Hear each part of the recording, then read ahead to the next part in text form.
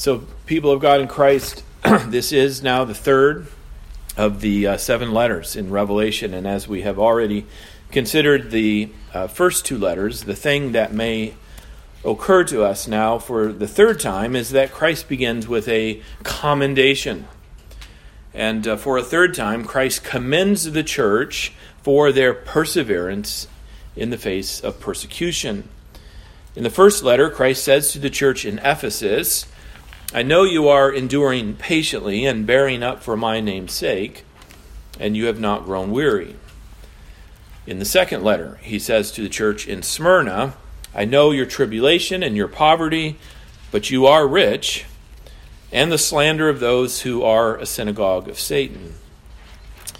And now in the third letter to the church in Pergamum, he says, "I know where you dwell, where Satan's throne is, yet you hold fast my name." And it goes on to speak of one particular brother from among their number, a man by the name of Antipas, who was a faithful witness for Christ, even as he was martyred for his faith.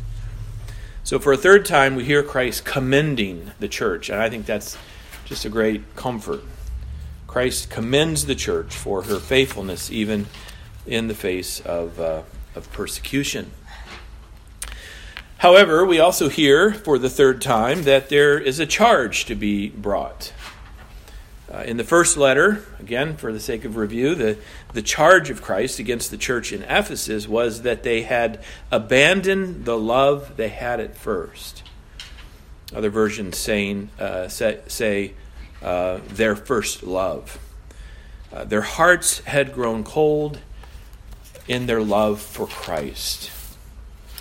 They had been faithful in so many other areas of ministry, but they had lost their great esteem, it would seem, for Christ and their right fear of him.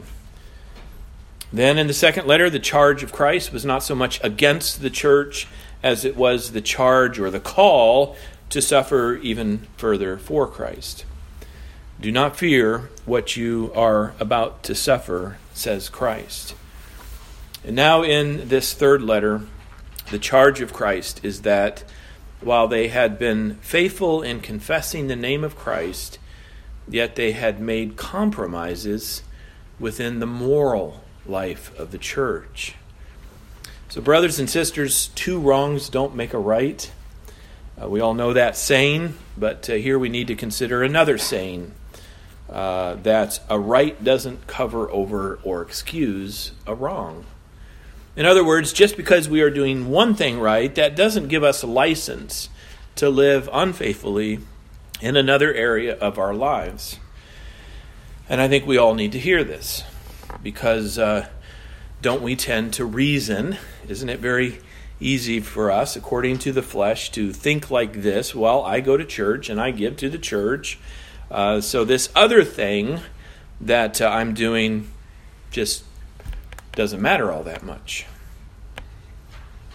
Or we say to ourselves, of course, most likely, we say, I'm a good person. I generally listen to my parents, and I do as I'm told. I do my chores. I try to be kind to others. So this other activity, of which I'm so fond, does it really matter if it doesn't quite fit as well in the Christian life?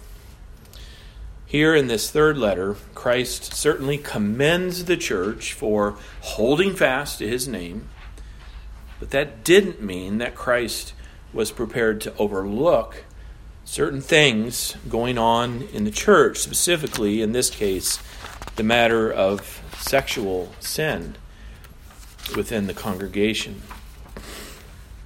So let's start with the commendation of Christ once again. Let's note that the church in Pergamum was facing stiff persecution. One of them had even been put to death in his confession of Christ. But the church was standing firm. I know where you live, says Christ, where Satan's throne is. And at the end of verse 13, he again refers to their city as where Satan dwells. Yet, continues Christ, you hold fast to my name. Once again, we hear the clear commendation of Christ, and we also see the clear centrality of Christ. We hear something that really shouldn't have to be said, namely that Christianity is about Christ, and that Christians are those who confess the name of Christ. But do we? Whenever we gather in worship, whenever we open our mouths to pray, whenever we speak openly of our faith, we should endeavor to name the name of Christ. If we would preach the Word of God, that should mean preaching Christ. If we would be reformed, upholding the Reformed faith, that should mean upholding a Christ-centered gospel and faith. But otherwise, let each of us ask himself or herself this question: where is Christ in my life? Am I holding fast to his name? Where is Christ in my meditation and reflection throughout the week? Where is Christ in my speech? In my verbal witness to others? Do others know me as a God person, a religious type, someone who goes to church, or do they know me as a Christian? Now, we don't live in a culture where we are likely to be forced either to deny Christ and live, or to confess Christ and die. That day may come, and it will do us good to think the matter through ahead of time. But that in itself raises the question, what do we think of Christ even now? For us, whether or not we confess Christ may not be revealed to the world in a moment of intense persecution, but the question remains, do we confess Christ starting even in our hearts? Are we Christians in some general sense because we generally conform to a certain cultural image? Or are we Christians in the specific sense of personally reflecting, personally confessing the name of Christ? And do we see the difference? From day to day and week to week, no one is calling upon us to deny Christ, thus giving us the opportunity to confess Christ openly and hold fast to his name. So it's largely, at least for now, up to you, and it's up to me to ask ourselves, do I confess Christ? Do I know Christ from God's Word? And do I confess him holding fast to his name? The thing I'm getting at here is that the church can actually be a quite dangerous place. A place where unbelief can go undetected for years. If a person is active in the church, worshiping week to week, no one may think to stop you and to ask you what you think about Christ, whether you confess him and hold fast to his name. And those who have made a public profession of their faith have at least once stood before the church to confess the name of Christ. But wouldn't it do us good to confess his name often and on a very personal level? I'm not suggesting that we should switch to a repetition of a formal profession of faith, much as we don't hold to a repetition of the sacrament of baptism for a person. But what I am suggesting is that we learn to speak of Christ within the church. The mark of true faith is not so much a matter of whether someone believes in God. James writes, even the demons believe in God and they shudder. It's not so much a matter of using some spiritual vocabulary, saying the Lord this and the Spirit that, or hallelujah. The first question of true faith is whether someone confesses the name of Christ. And so it is that Christ commends the church in Pergamum, and he commends them not for remaining true to themselves, or true to the church, or even true to God in some general sense. He says, rather, you have held fast to my name. And he commends them because They have not renounced their faith in him. But then we need to consider the charge that Christ brings against the church in Pergamum. The charge of Christ is that they were, as we've said, making compromises in the moral life of the church. You have given me your lip service, we might hear Christ saying. You continue to confess my name when so many others have cut and run. But there is a problem within the life of your church. And we need to take note that it didn't even seem to be a widespread problem. It certainly wasn't that some great number of people within the church had begun to live immorally. Verse 14 simply says, "But I have a few things against you. You have some there who hold to the teaching of Balaam, who taught Balak to put a stumbling block before the sons of Israel so that they might eat food sacrificed to idols and practice sexual immorality." So here's a good place to point out how valuable our knowledge of the Old Testament will be in understanding the book of Revelation. That connection is often not made and should be. It's true not only here with this reference to Balaam and Balak, but also at so many other points in the book of Revelation as well. If a certain image within the book of Revelation seems overly confusing or strange to us, it may be that if we knew our Old Testament a little better, that strangeness would not be so significant. And that means that if someone is serious about studying the book of Revelation, they ought to take the time to study the Old Testament. There is good reason, after all, why this book comes last in the canon of Scripture, because I think it was assumed that those who read Revelation will do so having started with Genesis, reading on through the Hebrew Scriptures, continuing through the Gospels, through the epistles, and on to the end. Only then will we have the best opportunity, still difficult, but the best opportunity to understand particularly these 7 letters given to the Apostle John and more generally to the entire book of Revelation. But here it's quite simple. Any cross-reference Bible will point us back to the book of Numbers to understand the reference to Balaam. Balaam was a false prophet of sorts. He practiced sorcery, and he was called upon by Balak, the king of Moab, to curse Israel. Balak saw that he would not be able to defeat Israel, and as they passed through his territory on their way to the promised land, he tried to bribe, if you remember the story, he tried to bribe Balaam to put a curse on God's people.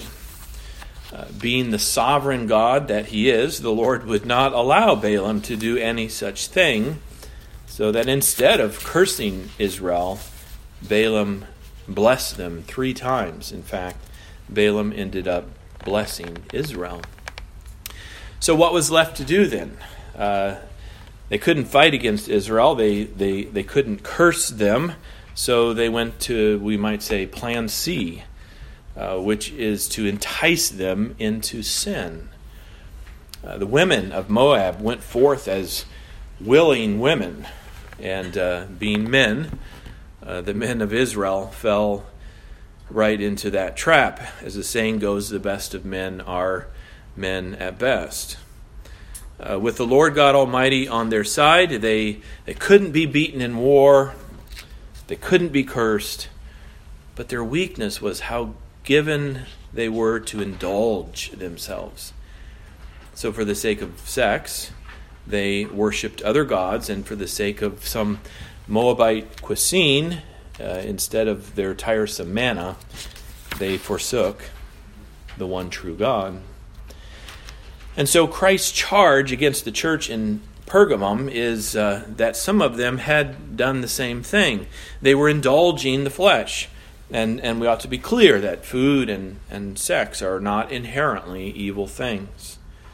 God's creation is a good creation, and it was given to mankind for their good. But while food and sex are not inherently bad things, they are very dangerous things, as I think we all know, given how weak we are and how prone we are to shift our loyalties for the sake of a bit of pleasure, for the sake of sexual pleasure. Some of them had given in to sensuality and promiscuity for the sake of a meal, and who doesn't love a feast? But for the sake of food, they had given themselves to the pagan worship that occasioned the feast. And this, of course, was no small matter. Even more, it was no small matter that the church was allowing this to go on. Again, it wasn't that the whole church, or even a majority of the church, had taken up such behavior, but the secondary charge, if you will, the corresponding charge, was allowing this to go on without recourse, without confrontation and discipline in the church. And that's always the easiest thing to do. We're experts at making excuses for ourselves, but we're also not so bad at making excuses for others as well. And after all, who likes confrontation? Who wants to shine a spotlight on the negative, especially when it's just some who were doing it? Nevertheless, Christ, can we hear it? Christ charges the church with wrongdoing, and he issues the warning to the church as a whole. We need to understand that for members of the body of Christ, nobody's sin is simply their own personal sin. Here's the third point. The believer's sin is the church's sin. The Apostle Paul makes it clear in his writing to the church that the church is the body of Christ. And just as the eye cannot say to the hand, I have no need of you, nor can the head to the feet, say to the feet, I have no need of you. Well, so no member of the church can say, this is my sin. It doesn't affect you, and it's none of your business. We live in a culture, I'm sure you're aware, of extreme individualism. And someone might be tempted to object. Who are you to tell me I'm wrong, or to tell me that I need to repent? But the sin of each member, you see, becomes the sin of the body. If your hand sins, your foot is not innocent. And so the sin of each member becomes the sin of the body. The analogy plays out, does it not? And so it is that one of the marks of the true church, discerned from God's word, is the faithful practice of church discipline. Let's be clear that it's not the total absence of sin that marks the true church, but the willingness of the church to call sin for what it is and to confront sin in the lives of those who confess the name of Christ. And it's not that every individual sin needs to be confronted, but we're talking about sin that is ongoing. We're talking about sin that continues without remorse. We're talking about sin that any particular member is no longer struggling against. So are we still willing? Are we still willing to submit our lives to the supervision of the church? And I say, are we still willing? Because everyone who has made a profession of their faith has already done so once. One of the queries of church membership is, do you promise to submit in the Lord to the teaching and government of this church as being based upon the Scriptures? And in case you should need correction in doctrine or life, do you promise to respect the authority and discipline of the church? Such questions are asked and vowed upon profession of faith in this church, and other Reformed churches have similar questions, and the one making profession of faith says, I do. But do we still? It's one thing to confess theoretically that the church bears the authority of Christ. It's quite another thing to submit to the church's authority over time. But such is both the theory, that is the theology, as well as the practice of the church. And here's where we need to pay close attention to the particular part of John's vision of Christ highlighted in this letter. You'll remember that the vision of Christ in verses 12 through 17 of chapter 1 serves as the introduction to these 7 letters, and a certain aspect of that vision is highlighted with each letter. Here, in this 3rd letter, we hear again of the sharp, two-edged sword coming forth from the mouth of Christ. Verse 12 says, "And to the angel of the church in Pergamum write the words of him who has the sharp, two-edged sword." And in verse 16, Christ says, "Therefore repent, if not, I will come to you soon and war against them with the sword of my mouth." So what we're seeing here is that the mouth of Christ would seem to be the instrument of discipline. And in other words, it's the word of Christ that carries the ultimate authority and that carries out the ministry of discipline. And so it is that we need to understand the ministry of discipline much more broadly than we tend to see it. When we hear the words church discipline, I'm guessing that we think only of that official, more formal ministry of the elders. But first of all, the ministry of discipline begins with self-discipline. It begins with each of us learning to discipline him or herself by spending time in God's Word. And the point of opening our Bibles and studying the Word each day is not just for the sake of spirituality, however we want to define that. The point is not just to be spiritual, but to find, nor to find, just some inspiration in the pages of Scripture. It's not just to be warmed by the Spirit. It's not for any other reason that we might just find agreeable from day to day. The point is to know what God would have us believe and how God would have us to live. And even more, the point is repentance. So that we should open our Bibles with the prayer, "Teach me, O Christ, correct me by the sword of your mouth." Correct me. Nail me to the wall if you need to. Just don't let me go my own way. Secondly, the ministry of discipline happens every Sunday in the preaching of the Word. You're under discipline right now. I hate to tell you that. If you want to shock someone, tell them, "Yeah, I came under church discipline this week." But then go on to say, "I sat under the preaching of the Word." Because the point of preaching, to be sure, is confrontation and correction. Yes, commendation and encouragement, but also confrontation and correction. And that's what we should expect, because God is clear in His Word that this is what His Word will do in the hearts and lives of the people He loves.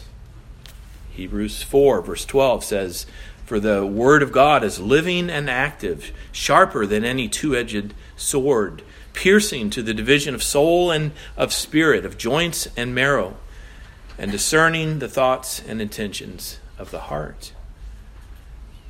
Most of the time, the preacher probably doesn't even know he's doing it, but if he preaches the Word, people will be convicted and corrected as needed by the Holy Spirit. The question, of course, is whether we will receive that ministry of discipline willingly, and to do so out of our love for Christ. If not, then thirdly, yes, there may be the need for church discipline in the formal official sense, when the elders of the church are compelled to call and visit and to say something's not right in your life. And it would seem to us that you're not addressing it. It's ongoing. And we do not see remorse within you. We do not see a struggle, at least not the struggle that we would hope to see for a Christian who wants to live for Christ. But at every point, church discipline is carried out, you see, in hopes of avoiding final discipline or ultimate discipline, this direct discipline of Christ. And so in verse 16, Christ says, therefore repent. If not, I will come to you soon and war against them with the sword of my mouth. So in the end, let's finish with the call of Christ to conquer. To the one who conquers, I will give some of the hidden manna, and I will give him a white stone with a new name written on the stone that no one knows except the one who receives it. Here it becomes clear that the Christian life is a battle. It's a struggle every day with sin.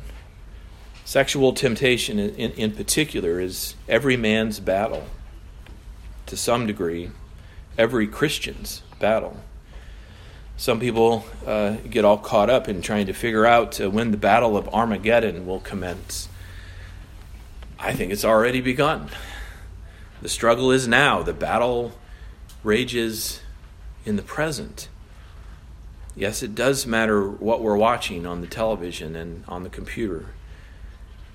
Yes, it does matter how we relate to coworkers and neighbors of the opposite sex.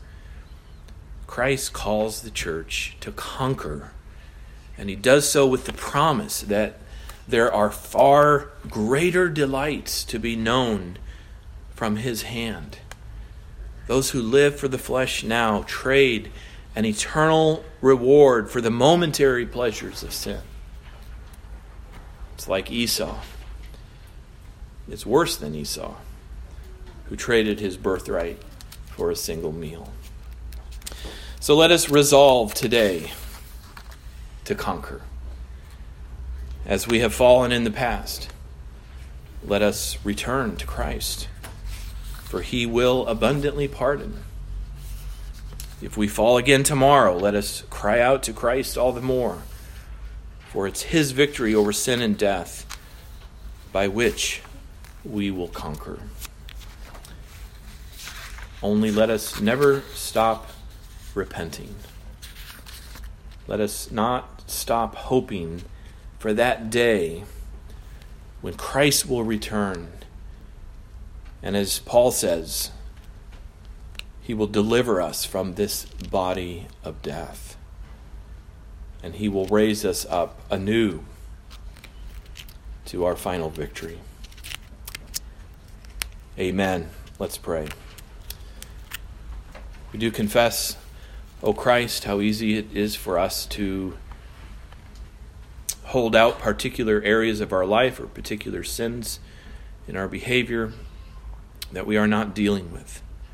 And we pray that you would convict us and encourage us, give us strength, give us resolve, and indeed grant that we would conquer, that we would live a full life of repentance, and that we would not forget that our sin is not just our own, but belongs to the church. We pray that we will understand the burden, the responsibility, but yes, the authority of the elders of the church to be watching over the congregation, observing their faith and their life. And we do pray that our elders would be courageous and willing to confront us as they see need for that in their ministry to us. O Lord, bless us under the care of Christ. Lord Jesus, we know you love us. And we pray that as our good shepherd, our great shepherd, you will continue to care for us in all the ways that you do. And this we ask in Jesus' name, in your name, Lord Jesus. Amen.